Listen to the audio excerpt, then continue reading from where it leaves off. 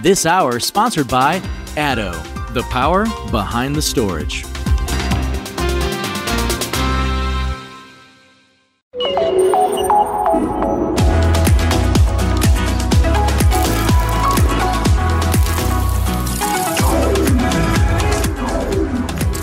This is NAB Show Live.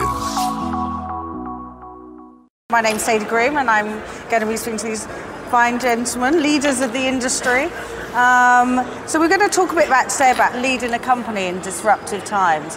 So I think, Steve, we can start with you. If you explain a bit about your business and your position at Red Bee and, what is it you do? So I'm the CEO of Red Bee Media. Red Bee Media is a leading media managed services company. We provide managed services for mission critical services. We also help our customers transform their business. Our primary services are around playout, media management, post-production, live events. We also do accessibility and metadata services. So those are the kind of services we provide, and most of them are, of course, going through various forms of transformation. Yes. Yeah, well, the business is changing always, isn't it? So, significantly. Yeah, absolutely. So, Tim, what about you? You're president of Grass Valley? Yeah, that's right. I'm president of Grass Valley. We're a broadcast solutions provider in video. We have products in both live markets and play-out products as well. We're really focused around the production, capture, production and distribution of live content. And our business is going through a lot of disruption. Our customers are consolidating. Our customers are spinning on OTT platforms versus their linear platforms where our sweet spot has been historically. So that's quite a bit of change all at the same time. Yeah. Bob? I'm president of Clearcom. My name's Bob Boster, and I guess disruption is an interesting word. I think there's a lot of different meanings to it of things that can disrupt your business process. We service people in giving them ways to talk to each other to get production done. So people call production intercom in the broadcast domain, but we service a number of different markets, and disruption is an interesting question in terms of technology. But ultimately, I think Clearcom stands as a 50-year-old company, and talking to each other to do things is still pretty foundational kind of need. So there's not a lot of drive in the technology changing. It's still about the human voice getting to the human ear, and there's just different ways to do that. But at foundation, you're not replacing that activity. Yeah. What about you, Jeremy? We're at the camera as well, so we make recorders and monitors that take cameras that are more affordable to a higher level. So replace a cinema camera with a mirrorless camera with a nice monitor on top. We see ourselves as a computer technology company. That's where our history is, and we just happen to be applying it to imaging. So when you talk about disruption, our goal is to offer the most at every stage of we don't have this incumbence of it's been done like this and I've got a bunch of customers that I need to take care of, which is a challenge. So we're in our infancy, we're 8 years old, and so we're at that point where that will start to be a problem. We've got to look after people 8 years ago. But in general, we're bringing hardware connections, new screen technology, new recording technology as fast as we can, like a computer system. So, they say the leaders who thrive are the ones that work well in unknown conditions. Are you comfortable with chaos? Yeah, definitely. I think I personally manifest it. If you go down to our booth, we've got 3 new products, and we finished the demo 15 minutes before the show started. But we started it 3 weeks ago, but refining it to ensure that we get that message across. So that's pretty chaotic, and therefore our guys and girls are pretty used to that environment, which helps deliver. Being part of our press team. Being part of your, So what about you, Steve? Are you comfortable with chaos? Yeah, so in a sense, our business is to manage change. That's what we do on behalf of our customers. So it has to be at heart at what we do. We're helping our customers transform their way of working. And so that means, we not only do we have to drive that change ourselves, we have to support and guide our customers along that journey. And so because we're a service provider, that's the essence of what we do. We're managing transformation on behalf of our customers. So moving from one state to another state, that's bread and butter of our business. Yeah, and Tim, what about you? I mean, you know, Grass Valley's and lots of acquisitions. Yeah, you know, I'd have to say personally, I'm probably on the other end of the scale from these guys in terms of comfort with change. I kind of see you've got risk-seeking people, and then you've got risk-averse people. The risk seekers become like Navy SEALs and special operations, right? The risk-averse people become accountants, and frankly, well, that's my background. So, but I think there are ways that you can deal with change, even if it's sort of that risk aversion is your natural instinct. And for me, a lot of it comes down to just being grounded in what my mission is and what the core is of the business and the purpose of the business, and what's my job to do. What job am I trying to do any given day? That that groundedness, I think, helps me cope personally. Yeah. What about you, Bob? Well, that's where we live, right? Yeah. Communications exists to deal with those conditions where things have gotten chaotic in production environments. So our workflow has to be arranged around solving those problems for people. When they call us with a situation, they are in that chaos and we have to be able to respond to it. So that's really our foundation. We come from the production background, and so that's kind of in our DNA to be able to operate in that mode. At the same time, you can't be making business decisions in the heat of a production crisis, right? Like that's not how a business operates. So making sure that you can walk and chew gum at the same time in that regard is important. You need to have your considered business process thinking activity happening, and also have your toolkit for dealing with, so-and-so's whatever just blew up and they need a replacement, or they got struck by lightning and we need to help them, or whatever kind of thing it is that's creating chaos in their environment. That's our service commitment, and we have to be able to operate in that mode as well. And I think we do that quite successfully. Yeah, I mean, if we look at like Netflix, they're one of the industry's biggest disruptors. They've kept changing their business model. Do you find that you have to keep changing your business model? Definitely. I think you have to not only challenge your ways of working, but you have to evolve your commercial model. So that's another form of change, another form of transformation. So I think, in our world, when we think about disruption or change, we think about it at least in three main levels. So it's technology change. What is technology doing to change the workflows, the process flows? It's the operational model. How do we change our operational model and how we work to fulfill those services? And then it's the commercial model, it's the third layer. And that evolves constantly. So I think you have to be willing to essentially compete with yourself, to challenge yourself all the time. Obsolete yourself, Yeah. And have you all done leadership training? Have you got MBAs? How did you become like? For me, I showed up at Grass Valley January 1st of last year and was handed the acquisition of SAM. Yeah. So that was my learning experience on how to deal with change, right? So integrate these two giants in the broadcast industry. And there's no better teacher than experience, and I would argue a good mentor. Somebody you can rely upon, who can kind of show you the ropes and help you find areas where you can improve your own game. Yeah, you got any experience on that, Jeremy?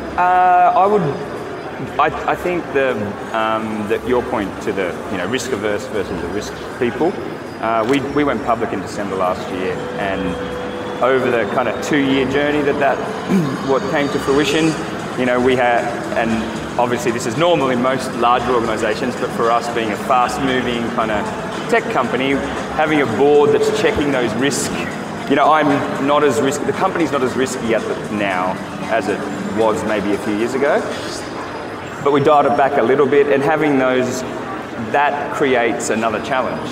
Right, so you've got to have the resources to change in this chaotic environment. You might have the product, but do you have the team to change with it? And then do you have the revenue and profit generation to fund it and resources, especially if you get it right. Yeah. We find the hardest thing is getting it really right. As we kick in growth, that puts a lot of pressure on the underlying infrastructure, and that's where you need your skill sets, and I think stacking your team with, they can deal with those different types of chaos, whether it be marketplace, as you're suggesting, financial, as you're suggesting, or the ability to obsolete all of those structures along the way. So I think the chaos and disruption needs to be taken care of, or at least mitigated across those parts of your business. And is it all about surrounding yourself with people, the right people? Absolutely. Yeah. I used to think I knew finance until a true CFO came in and went, I don't think so. Yeah. It's not an algorithm. So you need those good people. You do need those good people. Are they easy to find in this industry? Have we got talent? Yeah, the industry is full of talented people. I really believe that, and I feel like we're blessed at Grass Valley to have many talented people in everything from engineering to sales, marketing, and so on. But the trick is to, when you identify them, retain them, challenge them, give them opportunities to grow. And for a big company, Grass Valley has roughly 1,500 employees. You have to have systems to do that, to make sure it's getting done throughout the organization. Yeah, absolutely. Structuring your people layers, right? Both your internal team and your external team, your partners and resellers and your advocates and market leaders who are on your side, structuring that so that you've got a healthy degree of flow back and forth between your inside team out to the marketplace and from your outside team in the marketplace inside the organization, both in terms of people where they sit, but also information and experience going in both directions is really the critical part there. Because if you're sitting there listening to only the same voices all day long, no matter how great those people are, ultimately you're only hearing one set of messages. So you need to build in a process that you have the possibility of hearing all the different voices in the choir that you need to put together. And those voices come from lots of different directions now. And I think you've got to be careful as well that something that looks big, on a couple of platforms and they're, blowing up with tens and hundreds of thousands of views and things like this, and then you might get a skewed view of how important that really is. So whereas traditionally you'd only get the call when your reseller or your big customer had a massive problem, whereas now it's kind of instant. So we have systems inside now over the last couple of years to filter that so that you can accurately address the right things rather than just the things that are in front of you, which is kind of a run after the soccer ball type of approach. And how do you find that, like managing global teams as well? I mean, obviously you're based in Australia, so, how does... Scheduled meetings that actually get done properly. Yeah. Prepared before, it's bang, bang, bang, and then follow up after. But you've got to have them, right? If you don't have those meetings, and organise them and everyone's in, the Americans have the all hands concept, and I used to think it was really silly, jump on this call, and now as CEO I'm like, that's what I want. I want to broadcast a message to make sure that chaos is at least taken care of. Exactly. Yep. Controlling chaos. We like if you can. Control, I mean, Tim, what have you got? 1,500? How many employees? Yeah, 1,500 employees, and I believe roughly 29 locations globally. Wow. And we have offices on 5 continents. Yeah. So, and really important offices, probably half a dozen offices with 80 people or more. And so that coordination effort and communication effort can be challenged when you're spread out like that. And that is a challenge that the Grass Valley business deals with. And it's imperative on us to use our full toolkit to communicate, and that's in addition to just jumping on an airplane and traveling to visit people, you also have to use a video conference, use live video distributed, over the top, use pre-produced videos to get your message across. You have to, when you're that distributed as a company, you have to use your full toolkit to keep everybody on the same page. And, as leaders of these tech companies, are you still learning as well? I mean, are you still... Oh, absolutely, every day. Yeah. No question. There needs to be, especially with a business like ours, which is doing a very traditional kind of task and is a 50-year-old business, there's no question we need to be looking at the technology advantages that allow us to do those tasks in the new workflows and the new technologies and new platforms. So it's constantly a technology question. And then from a business process standpoint, there's that level of learning. And then from a manufacturing standpoint, there's another level of learning, because manufacturing excellence is really critical to being able to operate in a profitable state, right? You cannot achieve the kind of business goals you need for long-term sustainability just by constantly pushing at the edge of innovation and counting on that getting you to the right outcome. You need to be manufacturing with quality and in a way that's under control and allows you to meet your business needs. And that's a whole other level of continuous education about what are the state-of-the-art techniques for doing that.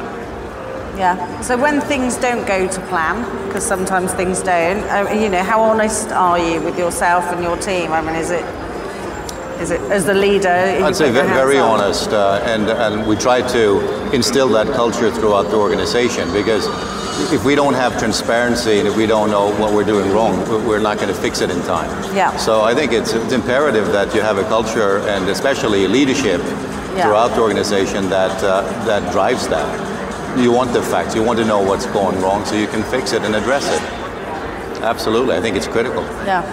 Honesty, accountability, critical thinking, those are required to be able to live in an agile environment, because you're going to do things that don't work, right? You have great ideas, you try to execute them, you deploy resources, and it doesn't work, and you have to quickly do something else, right? Yeah. In order not to constrain the resources of the business and something that's not ineffective. So I think those are the three most important components.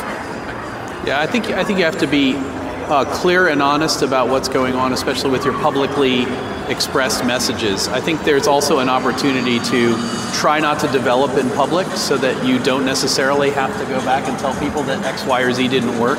Right? Yeah. If you're in a situation where you're developing it, yes, you have to be honest and straightforward with your internal team who's involved with those things, but you don't necessarily need to tell the entire marketplace. So there's this whole kind of philosophy about, do you want to be developing in the public sphere, or do you want to be developing behind closed doors? Google or Apple.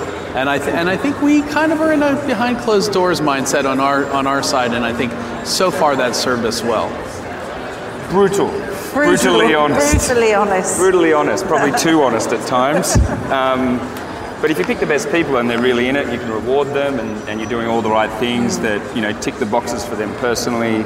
Family situation, enjoyable work, challenging work, bit of travel if they want, whatever they're into. Work holidays. You take care of all that, and then you're honest.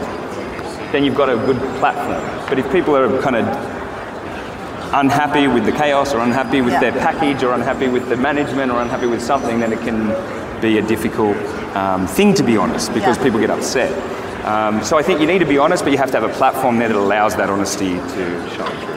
And are you all risk takers yourselves? I'm not sure if I'd say, I want to be an informed risk taker. So for as long as I can gauge and understand the quantity of the risk I'm taking, I'm all for it. I'm happy, but I don't want to take completely unknown risk. I'd rather, try to gauge it first. So I know what I'm getting into. Somewhere along those lines. I'd say it's probably similar for me. I think I'm risk averse, but I can't be successful in my position. I can't make Grass Valley successful if I'm not willing to take risks. So I like to collect data. I like to understand the situation from different perspectives, challenge our core assumptions, and then, once I feel like we've gone through all of that, then I can take a risk, and it's required. I like to think of myself as being happy to take risks on people, but not necessarily happy to take risks on technology. Okay. I think I'd like to know really what's happening with the technology, but on a staff level, I think you can gamble a little bit, and sometimes you get surprised in a very positive way in the result there. So that has paid off for us, I think, looking at people and going, this is a non-traditional candidate for this kind of role, but I think that this could work in this way, and this way, and this way, and having that really end up paying off in a big way. So from the people side, I think that's a good place to take risks from my experience so far. Yeah, I think it's a pretty objective, risk. I don't feel like I'm taking that many risks. It might look like that from outside, but a calculated plan from the top with lots of data underlying it, an opinion, and you test your theories, and as long as you've got a team around you that can subscribe to that, then it may look risky from the outside to bring HDR monitors 4 years ago when we just were educating on how sensors could capture more dynamic range. We were showing it on a screen. It was tough for people to understand that. Now, we look like geniuses because 4 years later, everything's HDR ready and can be, phones, TVs, the whole thing. But we knew that we had the technology behind it. We knew that we could control the image on the screen. We knew that we could make it ourselves and build it. So it doesn't feel risky, but it might look like that from the outside. I think that was your point, right? You've got that plan, and in this, in the vicinity of this place, there are some amazingly talented people in technology, in business, in global domination in their areas. And I don't think all of those people are taking that many risks in their heart. It's not like I'm going to run the gauntlet across with a bus coming. It's a calculated move. I want to take risks. But I think there's a different way, I think, to think about risk, which is if you're willing, you have to be willing to test and experiment and challenge yourself. And I think actually if you don't do that, the risk is higher. So you have to challenge yourself, you have to evolve your business model and your propositions. And if you don't that, you're going to be left in the dust. So actually the risk of doing nothing is much greater than the risk of pushing the envelope and testing new things. And do you look to other companies outside of this sector that you admire, or their brands that you go, actually we'd like to be like Richard Branson, or are there other people that you look up to that from different businesses, not just in the broadcast sector? Yeah, for me it's probably cliche, but I look at Apple in the late Jobs era. Yeah. Not as much Apple now, but they were able to take some risks and build a business that was profitable and generated cash. And there are a lot of businesses out there that I think are broadly admired because they take a lot of risks and they do a lot of interesting things, but they never build a business that is profitable. And you look at somebody like Netflix, right? I mean, the jury's out on how that's going to end up, but today they're bleeding cash and losing money all the time. And that's, I don't look at that and admire that. I admire somebody who builds a business that's able to be profitable and sustainable over the long run. Yeah. I think Apple in the Jobs era was doing both, taking risks and building a strong, solid business. Yeah, is there, Bob, is there anyone that, other companies out there? So it's not so much other companies, it's other initiatives, right? It's this product being delivered at this time. It's the way someone approaches a certain kind of launch, the way somebody staffs something, the way somebody approaches the market in a non-traditional way. So we are not so much studying somebody to think this is a model we want to follow, as much as looking for ideas that we can put into our ideal mill and churn them up with the other ideas and see what comes out of the mill as being the pieces that we want to glue together into our own kind of forward-looking plan. I echo to be able to make new change and make money at the same time, to drive your growth is super important. My mentors as I was growing up were Matsushita-san, who founded Panasonic, then Morita-san, who founded Sony, and of course Jobs was at the more recent time. But those three have built product companies that were world leading, made a lot of money, rewarded the families, rewarded the investors, rewarded everyone in the chain. And they're household names, Panasonic, Sony, Apple. Yeah. And whether they continue in those veins after those people are gone is a whole other question. Probably not for this debate. No. However, I do think that those three are kind of where my aspirations lie. Cool, right, well we are done. So thank you very much. Have a great show. Thank you. Thanks so much. No worries. Thank you.